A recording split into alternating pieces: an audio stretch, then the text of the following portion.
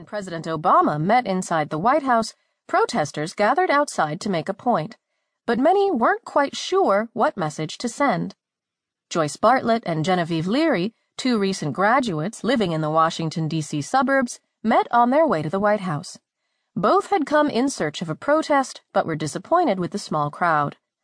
I think that there needs to be an uproar from people who are not feeling this decision, and I think it's a damn shame that it's not happening on the ground right here in D.C., said Bartlett, who was holding a blank black poster board.